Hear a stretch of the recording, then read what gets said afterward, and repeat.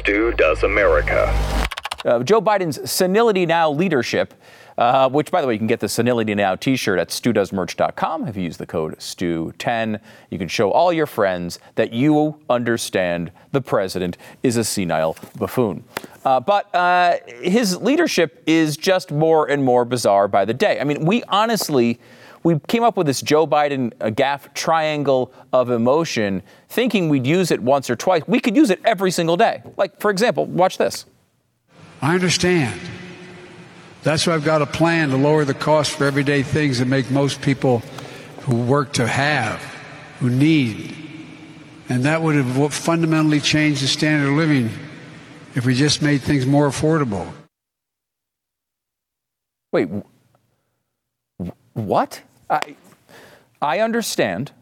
That's why I've got a plan to lower the cost for everyday things that make most people who work to have, who need, and that would fundamentally change the standard of living if we just made things more affordable. These are he just throws these words like that one I would say is more on the sad part of the triangle of emotion. I mean, it's a little funny as well, kind of scary, a little scary, but mostly just sad. And that's the state of affairs in our country right now. Under President Joe Biden, the whole thing's kind of just sad. It's also scary. It's not very funny. The whole situation is just pretty sad. Here he is. I mean, I wouldn't even do a triangle for this one, but you could have easily utilized it. Here's Joe Biden talking about inflation. And I agree with what Chairman Powell said last week, that the number one threat is the strength, and that strength that we built is inflation. The strength that we built is inflation. Here's the problem. I don't think that one was a gaffe. I don't think it's on the gaffe triangle of emotion because I think he kind of means it. He has this weird thing that he thinks he's going to do to convince the American people that inflation is good. He first told you it didn't exist, then he told you it was transitory, and now he's telling you it's good. And then he was telling you, I think, something about squirrels that he believed were in his hair. And I don't. That was a different part of the speech, but it was just as powerful as the others. Look, the economy is in real trouble right now. I was talking about this with a friend of mine who, follows this stuff closely. And I was like, what's your vibe on the economy overall? And he said, look, I think we are in for really rough times. I mean, look, we're going to come out of this eventually, I hope. It may take a long time. But you look at even where we are as far as the general sort of flow of an up and down cycle. And I don't think we're at the bottom yet. Do you? I mean, do you look at this president and the way this is going right now and you're saying, this is it? It's only up from here. I don't think that's I think we have a good way to go before we see the bottom here. And that is scary because so many people are already struggling. Look, you can't unplug an economy. I think that's a lesson that should be learned here. It's one that we were on, very early, obviously, on this program and probably a lot of other programs you watch here on The Blaze. But in the mainstream media, that was not the case. It was, why don't we shut down more? Why aren't more kids not in school? Why aren't more kids kept out of school so their parents have to stay home? Why did we open all these shops so early? It's dangerous.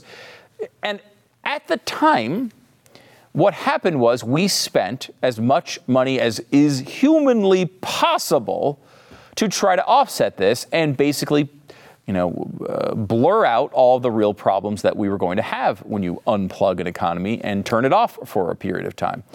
And you can do that. You can smooth over the deep drops and make people not feel the pain right away. But eventually it comes back and you do feel it. We did a show, I want to say, I don't think we have the date, but it was something like in April. And this show, I want to say it was April 2020. And we had just kind of had this first mini sort of buyout package. And they were talking about doing another one. And I did a whole show on, hey guys, like, how much money are we going to spend on this? Like, I understand we asked everyone to kind of stay home for a couple weeks, and you can't really do that without filling in the gaps at some level. I understand the argument here for this first one, but we're going to do another rescue package? Oh, how naive I was at the time. We wound up doing, I think, 1,000. rescue packages. And, look, it was during the President Trump's presidency when he spent something like $3 or $4 trillion on COVID. It was a much more defensible, understandable expenditure as opposed to what we've done since Joe Biden came in. But, we were at a point where Joe Biden had his own advisors saying, hey, don't do this. We do not need to spend another $1.9 trillion. You already got the vaccines out there. You got treatments out there. People can go back to work here. We don't need another $1.9 trillion. This economy is going to get overheated already. Now we're seeing the ramifications of all that. Another $1 trillion, which, by the way, was a bipartisan bill that went through on infrastructure, is another cause of all of this inflation. And it's just going up and up and up and up. And now we're seeing the markets say, uh-oh. Jerome Powell, who's a guy, he's kind of an acolyte, a Volcker from back in the day. He saw what happened in the early Reagan days and looked at it positively. And look, in those days, raising rates was the right thing to do. May very well be the right thing to do now, but we're going to pay a price. This is painful when they do this. They're going to be raising rates. The markets are going to pay. A lot of people are going to lose their jobs. We're in for what seems to be a pretty rough cycle here. All the markets are down. And we're getting what is apparently now just an American tradition that every time cryptocurrency goes down, everyone says it's the end of the market. I will say this part of it kind of makes me smile because people are now blaming Matt Damon. Now, look, Matt Damon made a commercial where he was on like a space station and he's walking through, this is for crypto.com, I think it was, and he's walking through and he's saying fortune favors the brave, I believe it is. And first of all, look, you got to be brave to get into cryptocurrency, but I don't know that we need to encourage more people to just go crazy and bet money on crypto. There's enough people doing that already. That's already part of the culture.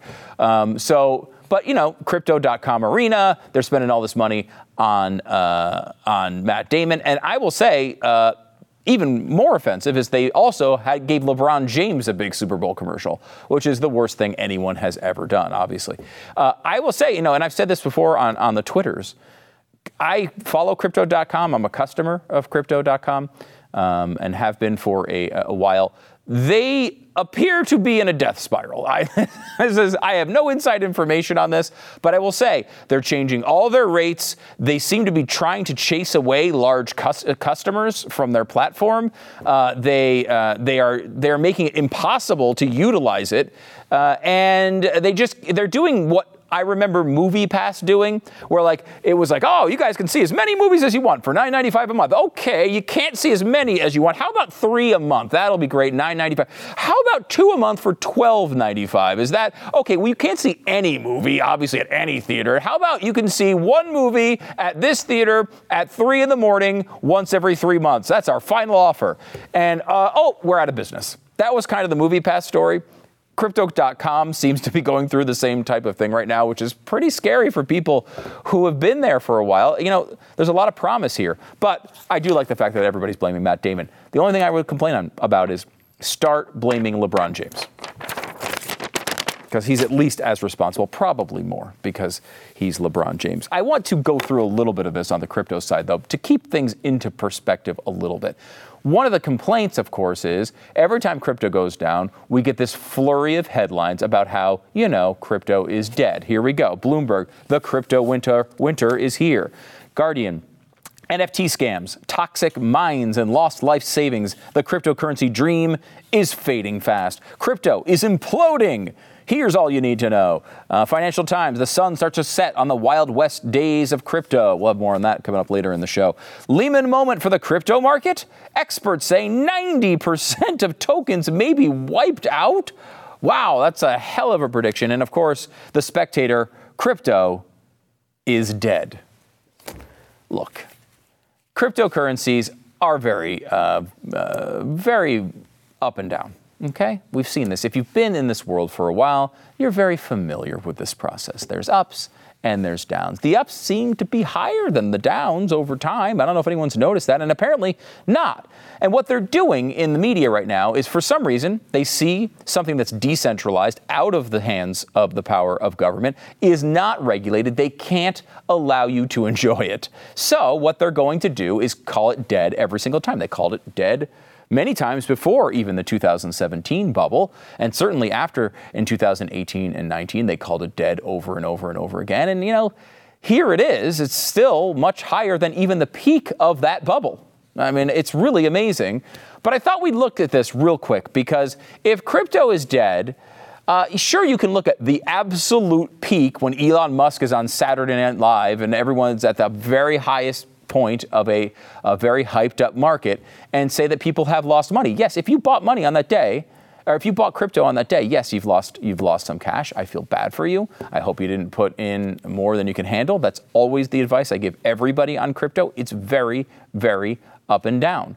It's very volatile. The ups are fun. The downs suck, especially if you buy really, really at the worst possible point. But I decided, let's look back for a second and compare a normal set of investments, the Dow Jones, compared to crypto, and what that would mean to you looking back. Because everyone's telling you this is dead. Well, how is this working out for people overall? It's been a tough 6 months to a year for cryptocurrencies.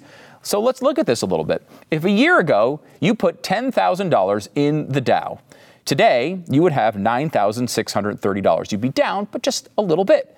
If you put that $10,000 in Bitcoin, you'd only have $8,500. So you would be down more than you would be in the Dow if you invested the equal amount of money of $10,000 about a year from a year previous of today. Okay, well, I mean, you'd be down a little bit, but maybe you'd be okay with that type of risk. I don't know. But let's not just stop there. Let's not stop at the peak and let the highest point and compare it to today. Let's take it back a little bit more time. We keep hearing over and over again that Bitcoin is failing because Bitcoin is supposed to be an inflation hedge and it's not working. Well, let's go back to the beginning of this inflationary period, which of course starts right after the downfall of the economy from crypto. And as it's bouncing back 2 years ago today, if you invested in the Dow 2 years ago today, you'd make a pretty good return, $13,400. So you're going from $10,000 to $13,400. That's a good, solid return. If you put that same amount of money in Bitcoin, however, you would have $33,500. Well, maybe I just picked a fancy period for Bitcoin, right? I'm a Bitcoin guy. I like the crypto stuff. So maybe I picked the best period possible. Let's go back a year before that, 3 years ago. If you put $10,000 in the Dow 3 years ago, you would have $12,700 today. That's an okay return, not bad, but not super impressive. If you put that same money in Bitcoin on the same day, you would have $35,900. Again, it seems to be working pretty well for a lot of people who have decided to stay in it for any period of time. How about 4 years ago? Let's go back to 4 years ago. If 4 years ago you put $10,000 in the Dow, you'd have $13,300. Again, that's not a terrible return. It's better than keeping it in a bank account, certainly. Nothing wrong with money in the stock market. However, if you put that in Bitcoin, you'd have $34,600. Again, much, much higher, almost 3 times as much money. Let's go back 5 years just to see how that one goes. 5 years ago, you put $10,000 in the Dow, you would have $15,800. Again, you made some money there. Nothing wrong with making some money. However, if you put that same $10,000 in Bitcoin, you would have $144,200 if you just stayed in it 5 years. Yet every piece of coverage about crypto is about some scam project or some failed project or how crypto is dead. How many times do we have to tell the same story? Does anybody believe these people anymore? We're seeing this story play out in the economy because of massive failures from this president. And we could go through his entire presidency, and it's hard to find any successes. I can't find one. That's why they like this abortion thing so much, because at least it's something. At least their base is with them on this. Their base is not with them on inflation. Their base is not with them on any of this stuff that's ruining their lives. The Fed now is confronting why it may have acted too slowly on inflation. This is a story we talked about over and over and over again. We said inflation is here. They said, no, it's not. They said inflation is transitory. We said, no, it's not. And now they've just admitted it. And everyone's supposed to just move on. Well, we're not going to move on. We're going to keep pointing it out, and we're going to make sure that people are held responsible or do everything that we can to hold them responsible. And now there's a new political approach from the president who realizes, okay, I got nothing. His most popular policy right now is helping Ukraine, which again is not going particularly well. I mean, I guess it's going better than Russia overrunning the entire country, but like, this isn't exactly a success story. They were totally wrong every step of the way on this thing. And that's their most popular policy. This is why they're going to the abortion thing so hard. But this came out, it said Biden to blast Republicans as having no plan on inflation. The party that's out of power has no plan on the thing they said would happen if you passed $2 trillion of spending and you did it anyway, and that's their fault somehow? I tweeted, I feel like this is the picture that they showed, and it's just Biden kind of staring out into space and probably thinking about ice cream. But I kind of picture him saying, like, what if, follow me on this, what if we say they have no plan on inflation? It's just embarrassing at this point. And I have said this before, and I will say it again. I am not the person who came into the Biden presidency with a lot of optimism. I did not think Joe Biden would be a good president. I didn't think a lot of the things he promised would come true. I didn't think he'd be a uniter. I didn't think he was a moderate. I didn't think he was competent. I didn't think he'd do a good job.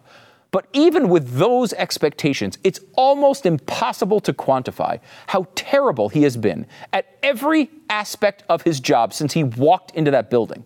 It's incomprehensible to attribute this to some sort of incompetence. I don't know. He couldn't be more incompetent than he is. And it might be worse than that. I'm happy to welcome Gregory Wrightstone back to the studio. He's the executive director of the CO2 Coalition and author of Inconvenient Facts, the science that Al Gore doesn't want you to know, which is a great read. You should definitely check it out. Gregory, happy Earth Day. Oh, back at you. Nice. Speaking this morning at the EarthX convention here at the Dallas Convention Center. So it's a great opportunity to reach out to people that haven't heard this message before. Yeah, because I think a lot of, it's interesting because the Earth Day message, right, we are told this essentially is about being nice to the Earth. But should that be our goal? I mean, isn't the goal to make the Earth a nice place for people to live on? Exactly. In fact, I have an article that was just published this morning at the Washington Examiner. And I asked, is it time to kill Earth Day? Because basically, when I went back and I looked, I was in 7th grade at the time in 1970 when this rolled out. You're too young to remember it, but at that point, if you're driving in your Chevy or Ford, you threw stuff out the window. Littering was rampant. If you had an empty can, you threw it out the window. It was just, and our air was terrible. Our water, the Cuyahoga River caught fire. Lake Erie was labeled dead.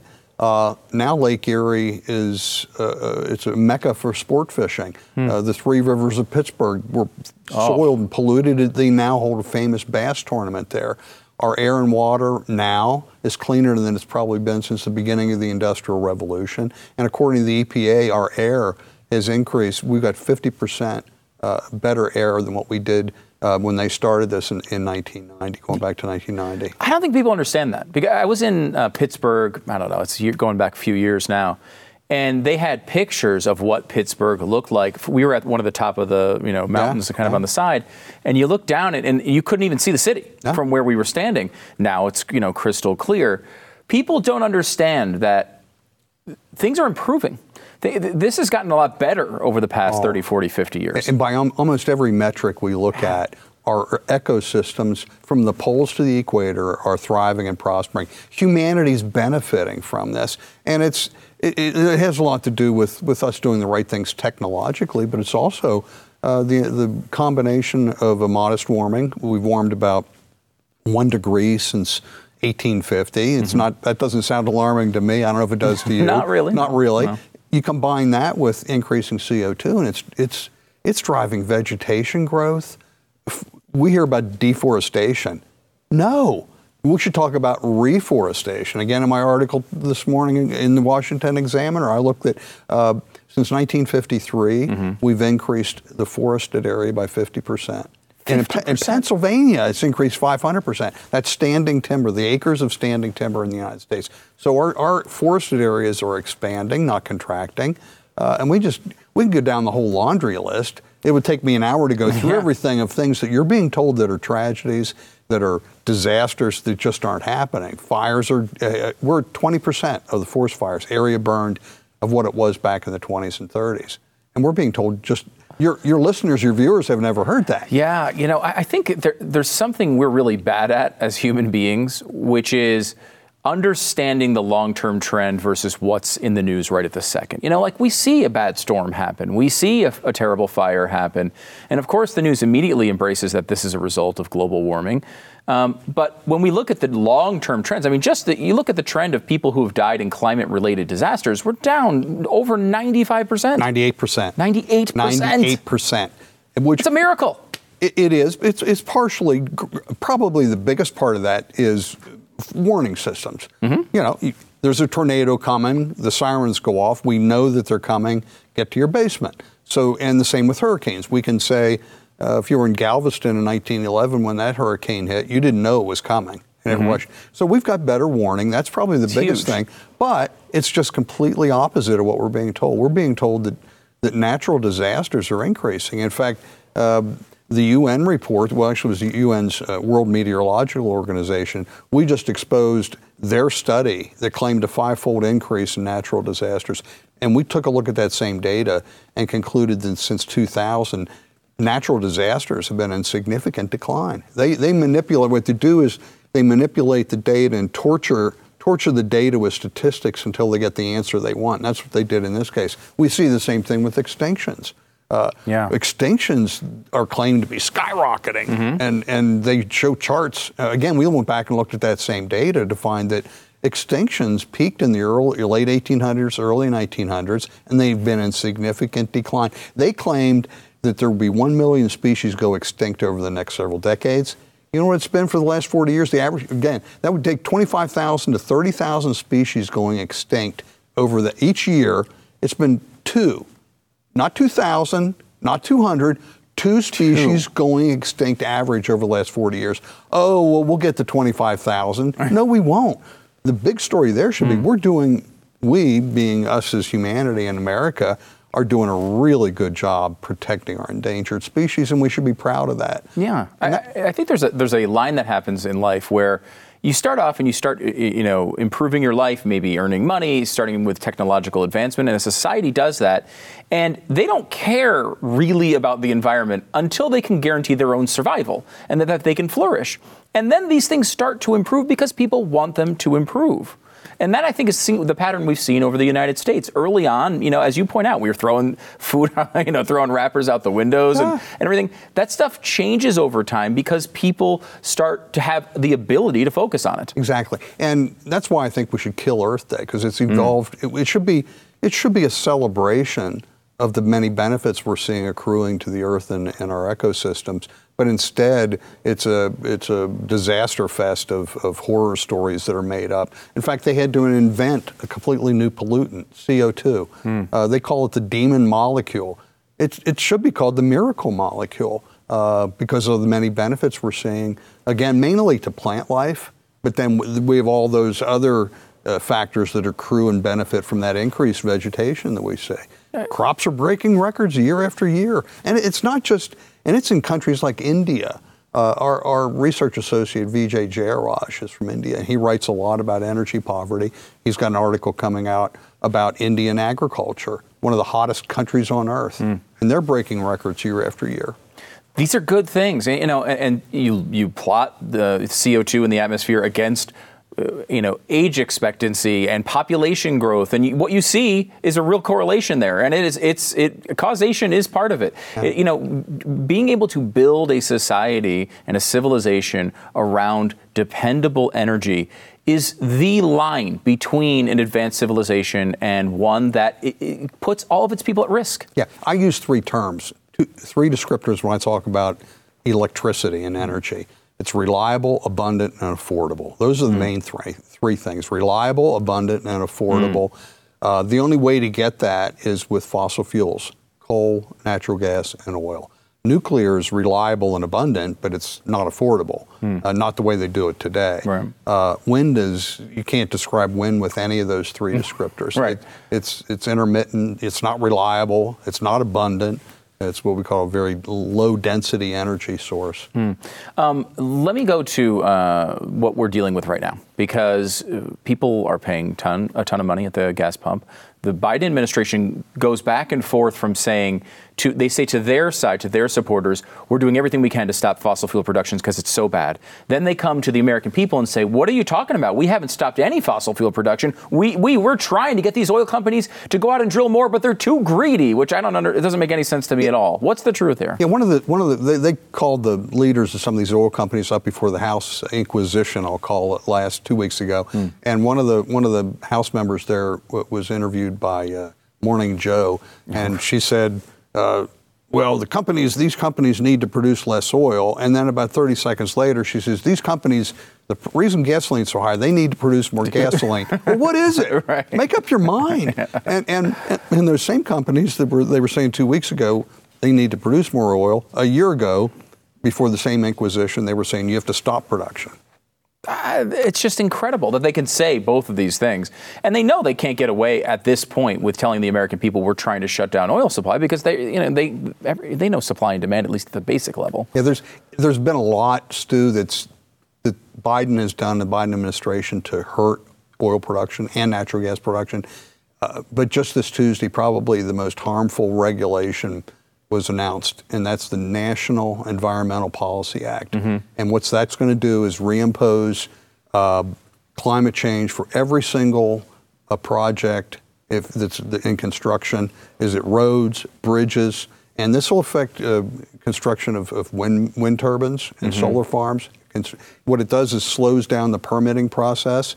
And before Trump rolled back these regulations, it took 5 years for the Interior Department for a permit to be issued. The Transportation Department was 6.5 years. Think if you want to do a project, you can't wait 6.5 years for the permit. Right. And Trump era and his people rolled back those regulations. And so it's going to be a death by 1,000 regulatory cuts for a lot of these projects. This is tied into the ESG scores, right, where they're trying to add in essentially another layer of things they need to do these basic projects. That's bad, but this is completely separate. Okay. And it goes under the ESG scores has to do with the Securities and Exchange Commission, and right. So this is they're all bad. Okay. It's one thing on top of another. Like I say, it's a death of 1,000 regulatory cuts. Kind of what I had read about it, in that they're kind of feeding each other, which is a real problem. Okay, so let me go to how do we solve this? I mean, especially long term. I get the sense, I grew up I was in high school in the 90s. I watched a lot of these environmental programs. Even stuff like recycling, to me, as I got in, even as a conservative, it was so obvious that everyone was supposed to recycle, and it was obvious good. And you go and you start looking at the details of these things, and it's not obvious at all. In fact, there's a lot of problems with it.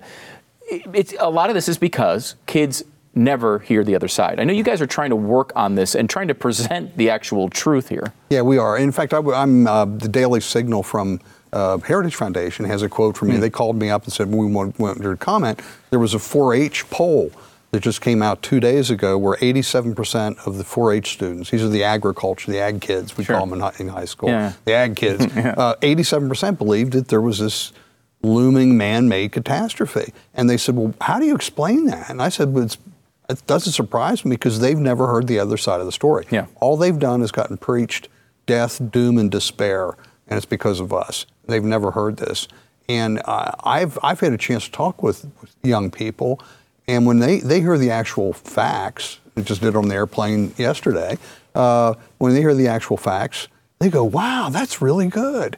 And so I think this belief in a man-made catastrophic warming is a mile wide and an inch deep.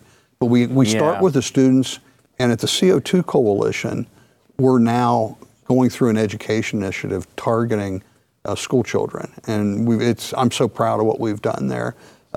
We've got our first comic book was just published, and it's pretty cool. Once Upon a Time, the true story of the miracle molecule carbon dioxide. So heads will be exploding in the liberal communities. Our next comic's Simon the Solar Powered Cat. Oh, yeah. And so we've all actually put together, we've got a number of gifted people that are part of the CO2 Coalition. These are PhDs in chemical engineering and physics and the like. We've put together 4 lesson plans right now. This is science-based lesson plans without the woke agenda. We're presenting science only. We've got a series of videos coming up. The videos, the comics and the videos themselves are really attractive, done anime style with our talented Brazilian artist. And so it's the kids, we've tested them out, just love them. They went through and they go through and read the book. And I'm really proud of what we're doing. And it's important to reach the school children with the true information. That's where we start. Because I think, people maybe on the right side of the aisle have focused so much on universities over the years, which is great. I mean, and there's a lot of problems there, but you can't abandon K through 12. We're seeing the effects of that. And once they get to university, a lot of them are already ruined. Oh, yeah. Unfortunately. They've already gone down this road, so these things are doctrine to them, and they can't understand that there is another side. Yet none of them would choose to live 40 or 50 or 60 years ago. None of them would choose that. They want to live now, yet they think they're in such a tortured time. Exactly. They live in the best of times, not the worst of times, but they're being told they will live in the worst of times.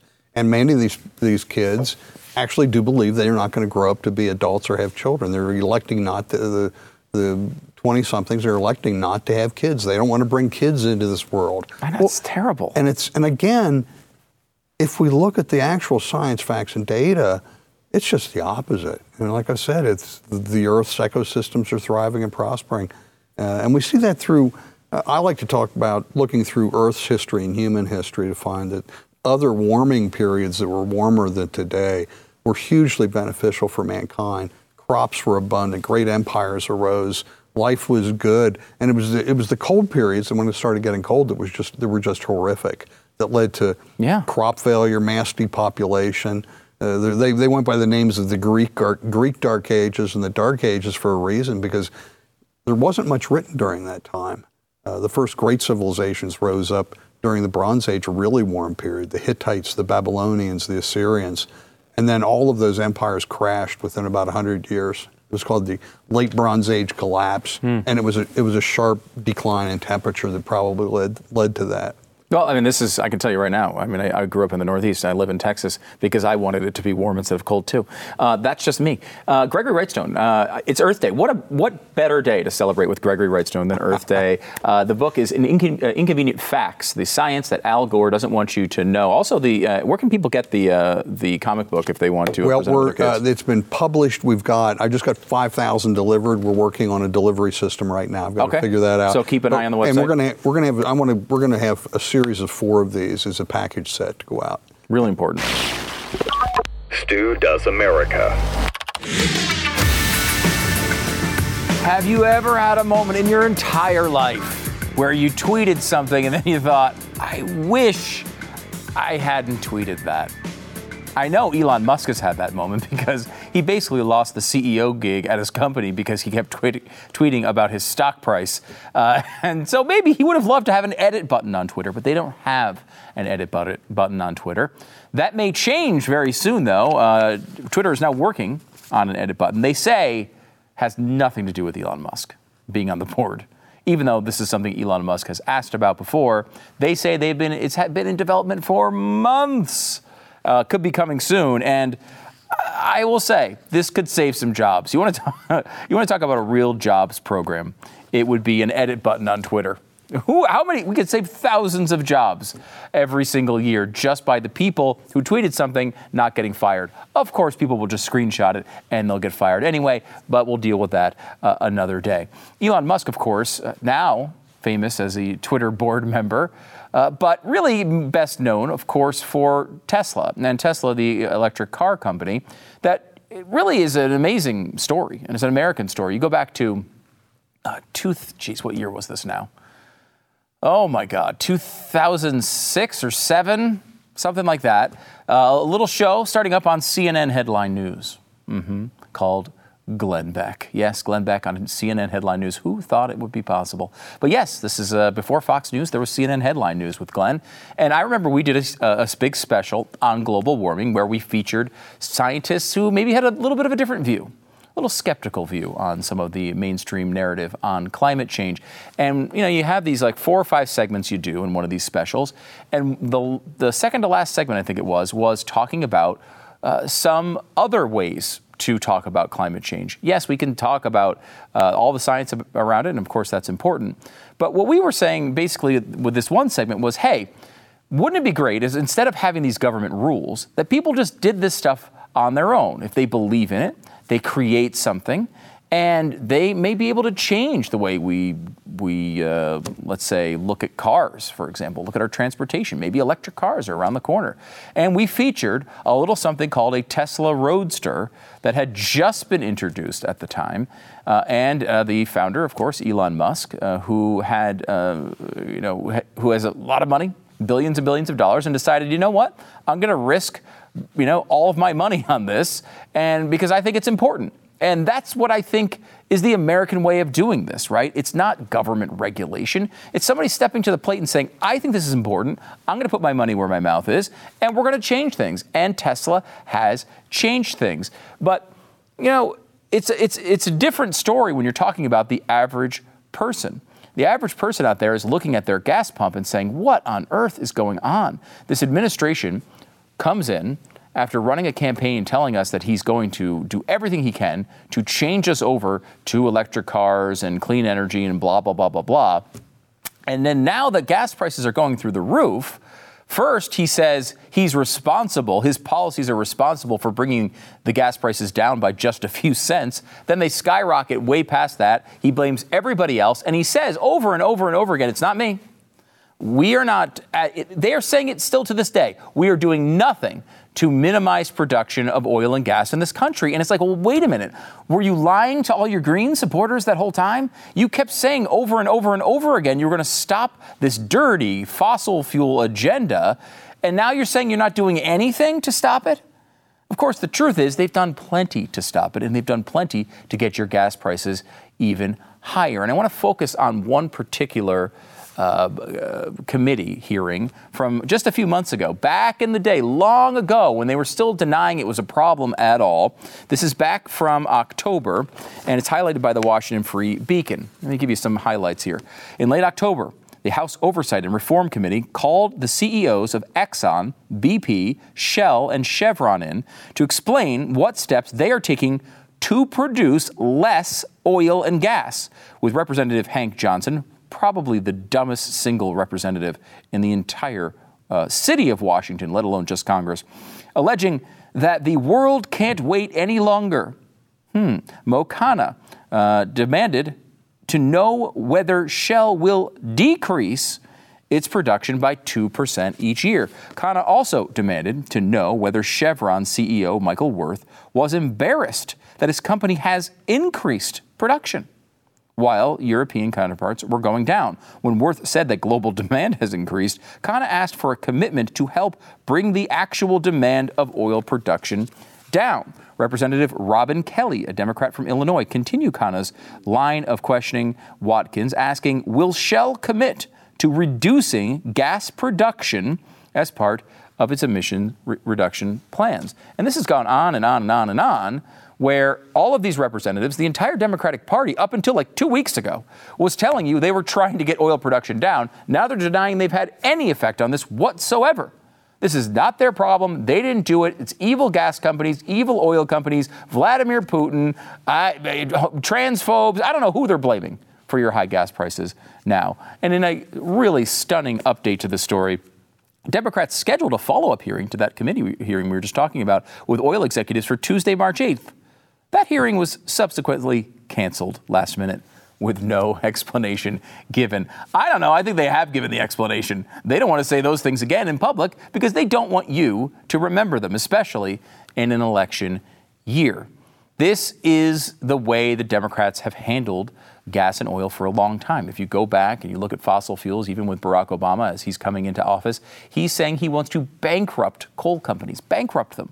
I mean, when have you ever heard a politician come in and say, they're usually saying, well, we're going to create all these jobs. He wanted to bankrupt an industry. He talked about it openly. This has been a fight they've been engaged in for a very long time. A war on fossil fuels from the left, from Democrats, is very, very real. And it is a big chunk of the reason why you're paying higher gas prices. Now, Vladimir Putin is also a reason. Increased demand is also a reason coming out of COVID. There are other reasons. But Joe Biden is central to this story, and he wants you to know he can be central to the path out of it as well.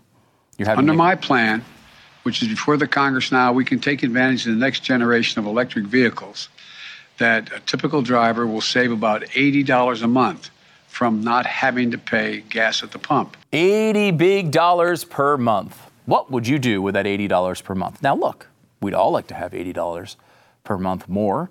Of course, but is it really $80 per month?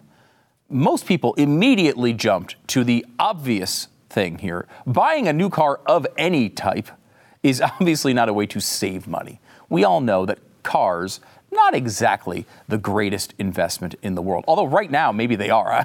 I don't know. I can't get one. I'm over 7 months now, and I still don't have a car. I ordered it over 7 months ago. Still don't have it. So I don't know. At this point, I'm willing to pay like triple. To get your hands on a car these days, it is a little bit difficult. But generally speaking, cars not known as the greatest investments in the world.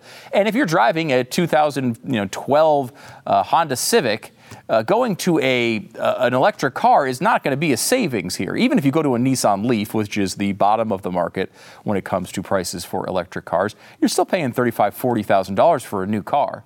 If you want to go to the average car, you're about $55,000. You want to get into a nice Tesla, you're even higher than that. You can go for a Tesla, you can easily be into six figures without even thinking about it. So your $80 a month saving really gets wiped out pretty quickly. But we also have this weird picture of what happens when you get an electric car. This idea that you get an electric car and then you might pay a little bit more at the beginning, but you're going to pay nothing for gas. Well, yes, you'll pay $0 for gas. That's true. However, you do pay for the electricity that charges the car. People don't realize this. I think people have erased it from their memory. They think they're going to get an electric car, and I'm just going to plug it into my house, and it's going to be fine. Well, let's go through this a little bit. First of all, electricity costs things. I don't know if anyone noticed this. In fact, Elon Musk had to deal with this on Twitter just the other day.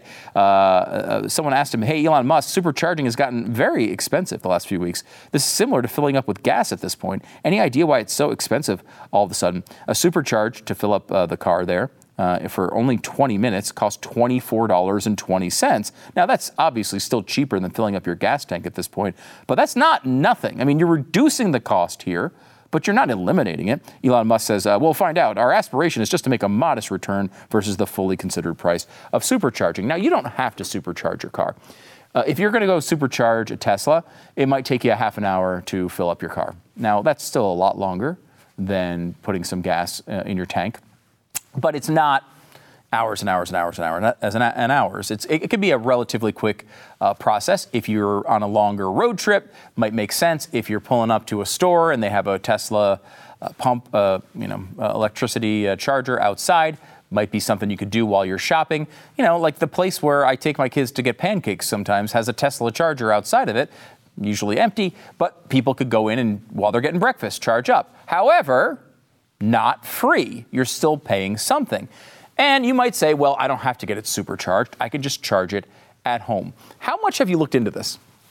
Have any of you guys looked into what it's like to charge your car at home? I have. Over the past 7 months, I've gone through a whirlwind of emotions of trying to figure out what the hell I'm going to be driving in the future. And I've looked at the electric cars because, as I've said a million times, back in that 2006 special we did with Glenn Beck, I'm not against Tesla or electric cars. I think they're pretty cool. I've driven a Tesla before. It's incredibly fast. It's really, the technology is amazing. The self-driving stuff they're doing is really cool. There's a lot to be said for Tesla and some other electric cars as well. But there's a lot to think about here. First of all, you can plug in your car in a supercharger and get it charged up in like a half an hour or so. But they're not all over the place, and it's not going to be necessarily easy. Most people are going to do this at home. And you can plug in your electric car into a normal wall outlet and charge it. It's true. Have you ever looked at how long that takes to charge? I have. It's about 2 to 3 days. 2 to 3 days to charge your car fully in a normal outlet. Now, look, you're not going to run it down to 0% every day. If you're just running back and forth to work, it might work, generally speaking, for you. But it's not an overnight charge out of a normal plug. That's not the way this works. If you want an overnight charge out of a plug inside your house, you're going to have to do a little legwork. You're going to have to get a more industrial strength electricity supply put in your house. And, that's not the most crazy thing. But again, when we're talking about saving $80 a month, it kind of is a crazy thing. Let me give you the details on how much this is going to charge you. At-home EV charging station installation costs. If your home already has a 240-volt circuit available, the basic installation will cost you between $250 and $400. Now, that's the basic, most easy charge, and that's 3 to 5 months of the supposed saving from Joe Biden. However, if you choose to mount a station and run a 50-amp dedicated wiring, it will cost you between $400 and $1,700. Now we're at over 20 months at the high end there. It costs between $1,500 and $4,500 to mount a new station, install a new service panel, do the wiring, and equip it with a 240-volt outlet. You see how ridiculous this gets. The years and years and years of savings can be wiped out by just the basic framework to get your car charged at your house, let alone actually buying the car, or the absolute truth that you're still paying for the electricity that comes through the wall. That's still on your electricity bill. Just because you're not taking your credit card out every time you use it, don't be fooled. You're still paying for it. So this is this is what people don't understand. They don't look at this stuff all that closely. And, it's fascinating to look at the electric car market. For all the attention that Elon Musk has got and Tesla has received over the years, all of the haranguing, all of the threats of the existential threat of global warming and all the terrible things it will do. It's going to kill hundreds of millions of people. We know all the stories. We know all the money the government has thrown at electric car companies to try to force you to buy it. We know they're paying thousands of dollars every time one of these cars is sold.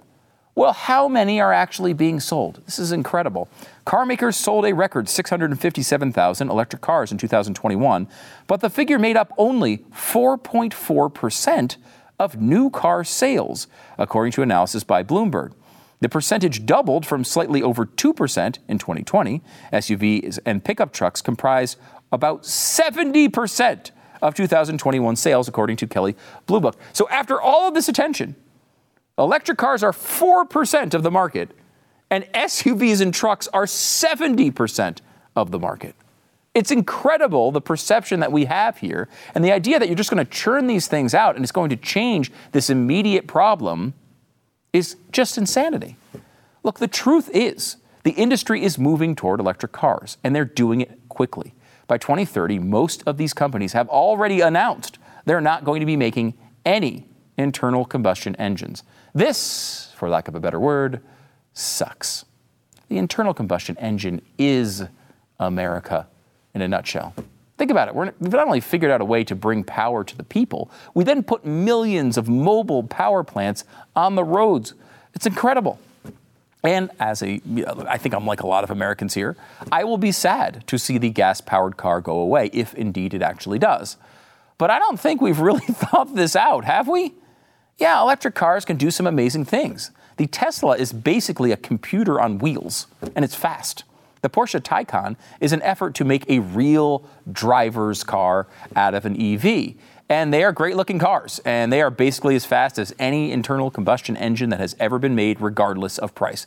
Look, there's some cool stuff in this market. I'm not denying it. But what happens with our electricity grid when everyone goes electric? It's old already. It gets overwhelmed often. In California, if you microwave 2 burritos in the same week, the entire grid goes into brownout mode. And we want to make everyone drive an electric car? This seems a little crazy, doesn't it? And how about just think about all of the oil change service centers on every corner, every one of these quick lube places. All of these just go away. The suppliers for the auto industry, what do we do with all those changes in jobs? I mean, look, this is a lot of stuff. And I'm not against innovation. Innovation is a big deal. It's important. And capitalism allows for creative destruction. I'm not opposed to it. If people want electric vehicles, I'm fine with all of that. But we're forcing these changes, in many cases against people's will, just to please the green gods. And we still have no idea what the long-term consequences will be. Remember back when plastic bag bans at grocery stores were all the rage? How did that turn out? Well, there's a new study out now. New analysis suggests that plastic bag ban policies, while well-intentioned, may end up having the opposite effect.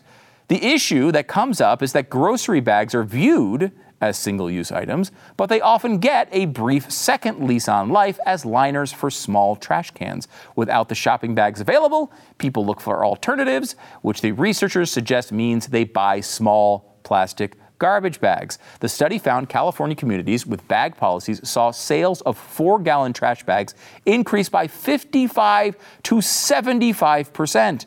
And sales of 8-gallon trash bags increase 87 to 110%. That's just changing your grocery bag.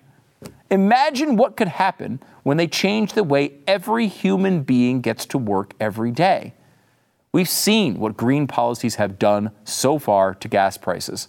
I guess, at the very least, we can all take solace in the fact that we can make Elon Musk a trillionaire instead of a billionaire, and let him buy all of the social media companies. Stu Does America. So have you noticed your gas prices going up at all? Has that been anything that you've happened to maybe notice here or there? I don't know, a couple more dollars coming out of your bank account to fill up. I've noticed it a little bit. I think pretty much everybody has at this point. And of course, this is Vladimir Putin's fault. Entirely Vladimir Putin's fault. I assume that's what we had in our latest important press briefing. This, of course, from the White House to TikTokers. The White House is briefing TikTok stars about the war in Ukraine. That's where we are. Khalil Green, 21, a creator with more than 534,000 followers on TikTok, said he wasn't surprised when an invitation arrived from the White House. He said, "People in my generation get all our information from TikTok." Which is great because not only is it the dumbest format ever created by mankind, it's completely controlled by the Chinese government. So a wonderful, wonderful development here in our ongoing war against the American people. Kind of a fascinating week to see all of the craziness from the White House. The White House is trying to now come up with this grand strategy to convince you that, the gas price thing, either not really a big deal or not really their fault or nothing they could do about it, or maybe you should just buy a Tesla or whatever their current spin is. I mean, it was only a few months ago when the White House was tweeting this.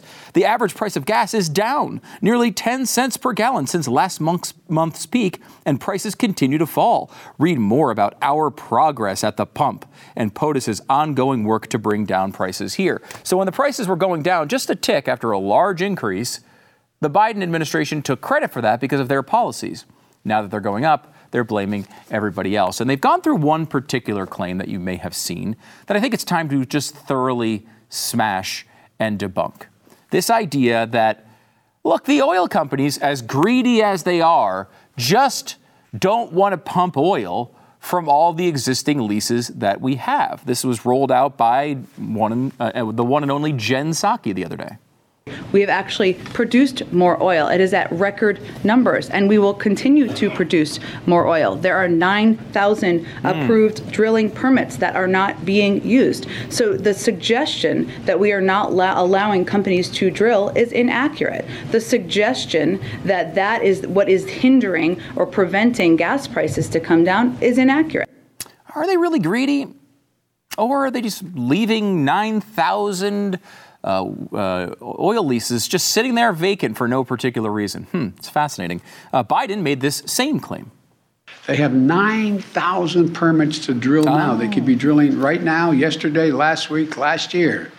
They have 9,000 to drill onshore that are already approved.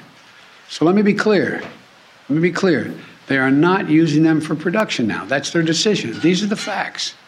We should be honest about the facts. And I've never had a problem with Joe Biden being clear. He's usually crystal clear and precise with all of his language.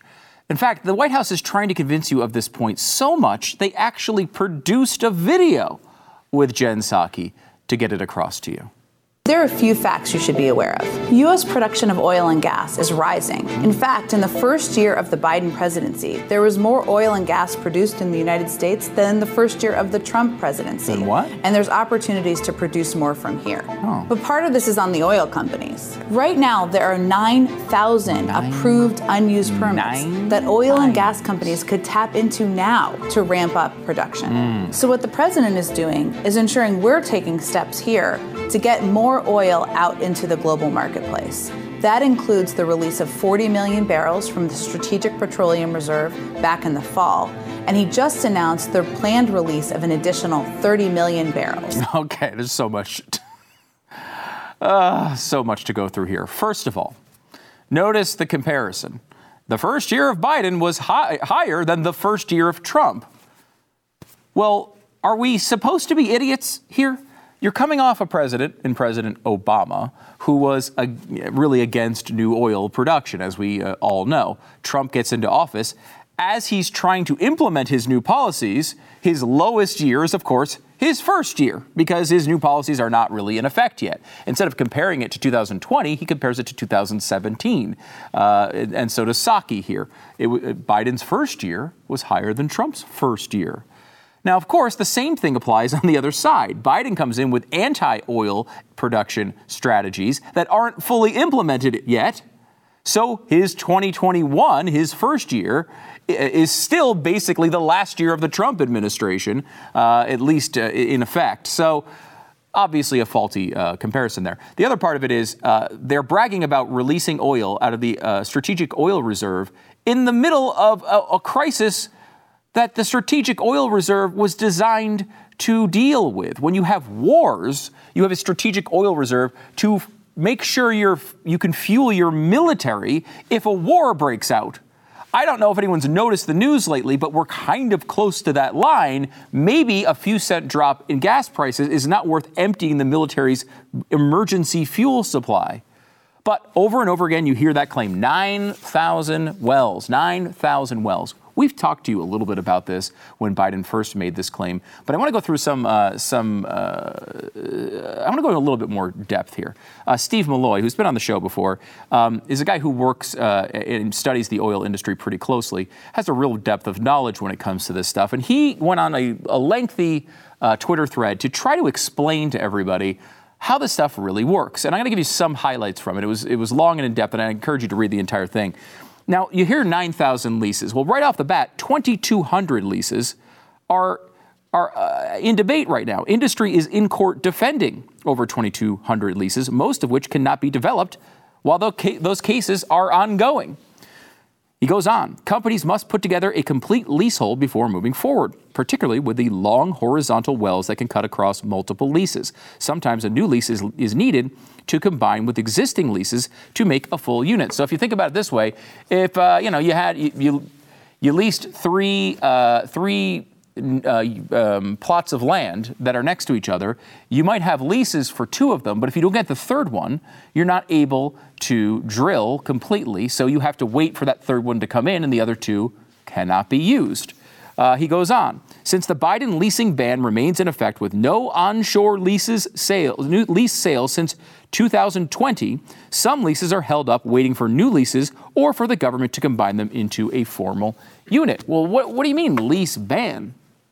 We were just told that the Biden administration is all for drilling and making sure production is as high as possible. Record levels. Remember that, of course.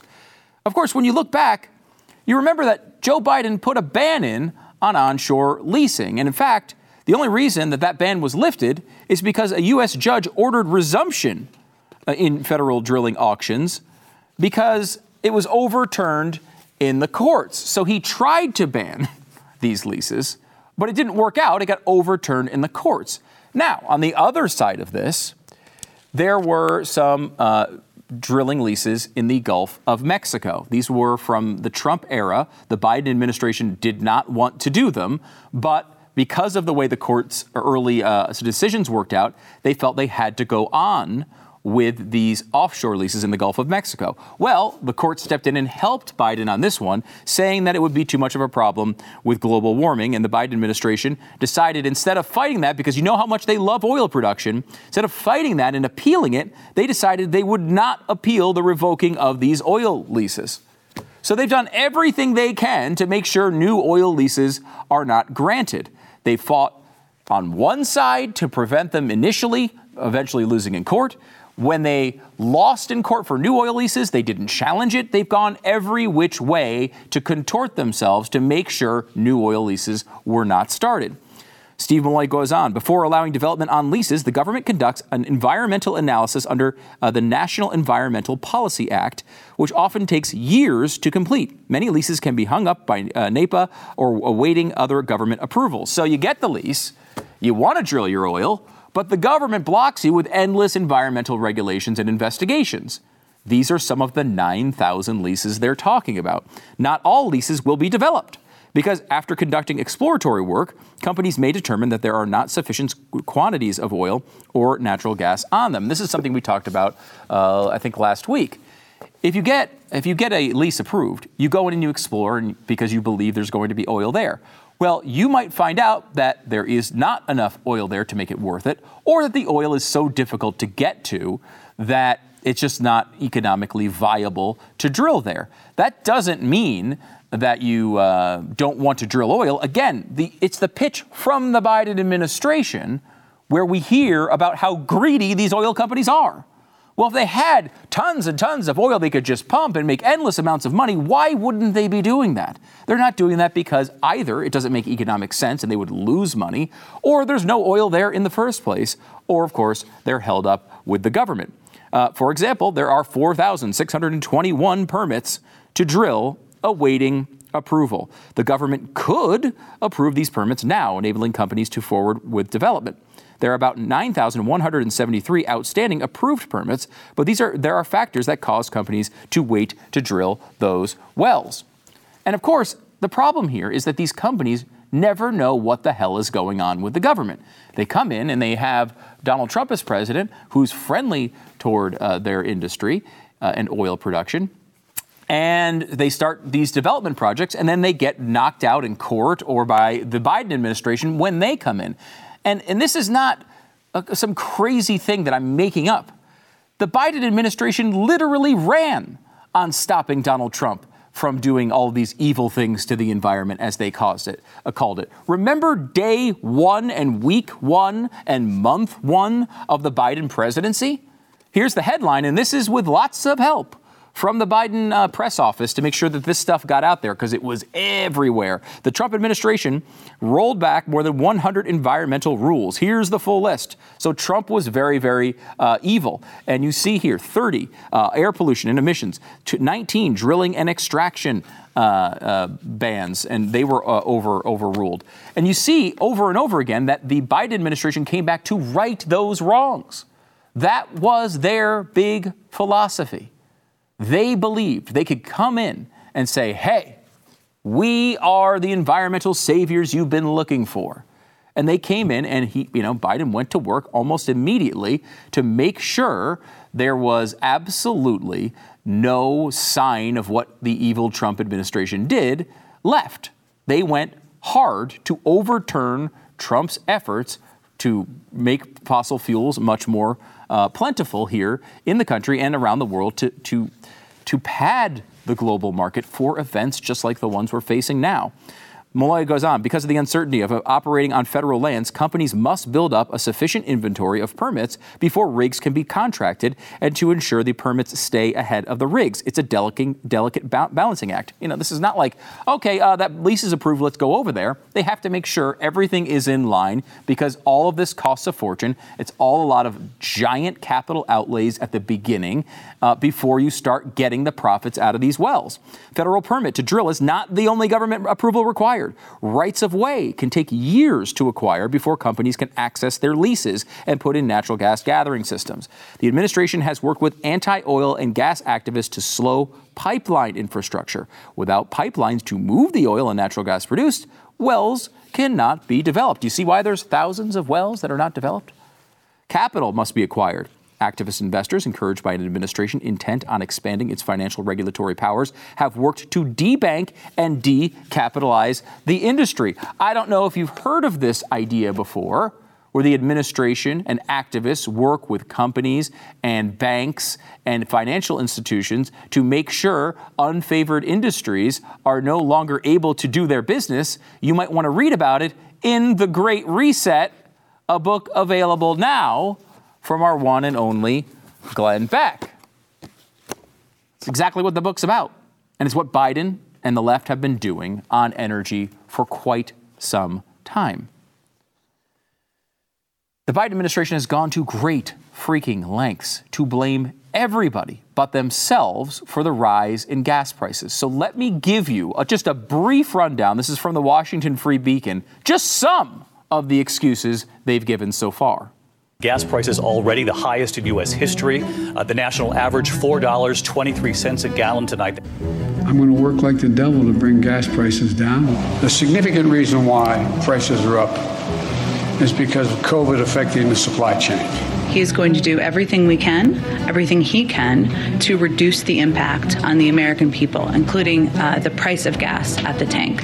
Gas supply companies are paying less and making a lot more. He's suggesting that the industry's outsized profits and returns to shareholders are to blame for what he calls an unexplained gap as consumer prices rise. Take a look at oil prices. That is a consequence of, thus far, the refusal of Russia or the OPEC nations to pump more oil. And that's because of the supply being withheld by OPEC. The increase and the anticipated continued increase, which is, I think, what some of your colleagues were asking about, that is a direct result of the invasion of Ukraine. It's going to go up. Can't do much right now. Russia's responsible. How can anyone believe this stuff? Biden believes he can convince you that he had nothing to do with gas prices going up. That's because Biden believes you are dumb. Of course, no president is completely responsible for gas prices. You might not know this if you watch the media's coverage of the George W. Bush presidency, but it's true. And yes, Vladimir Putin is making things worse. There's no doubt about it. But Biden has been adversarial to the oil and gas industry from even before day one of his presidency. He ran on reversing Trump's efforts to produce more oil and gas. And then he got into office and overturned many of the 100 environmental rules Trump had altered, many of which specifically designed to make us energy independent. He owed favors to his supporters on the far left, and you are the one who is paying him back. When gas prices were low, he bragged about taking on big oil. When they got high, he bragged about his policies being responsible for lowering them a few cents. And now that they're at a record, he's blaming everyone else in the country for not being prepared.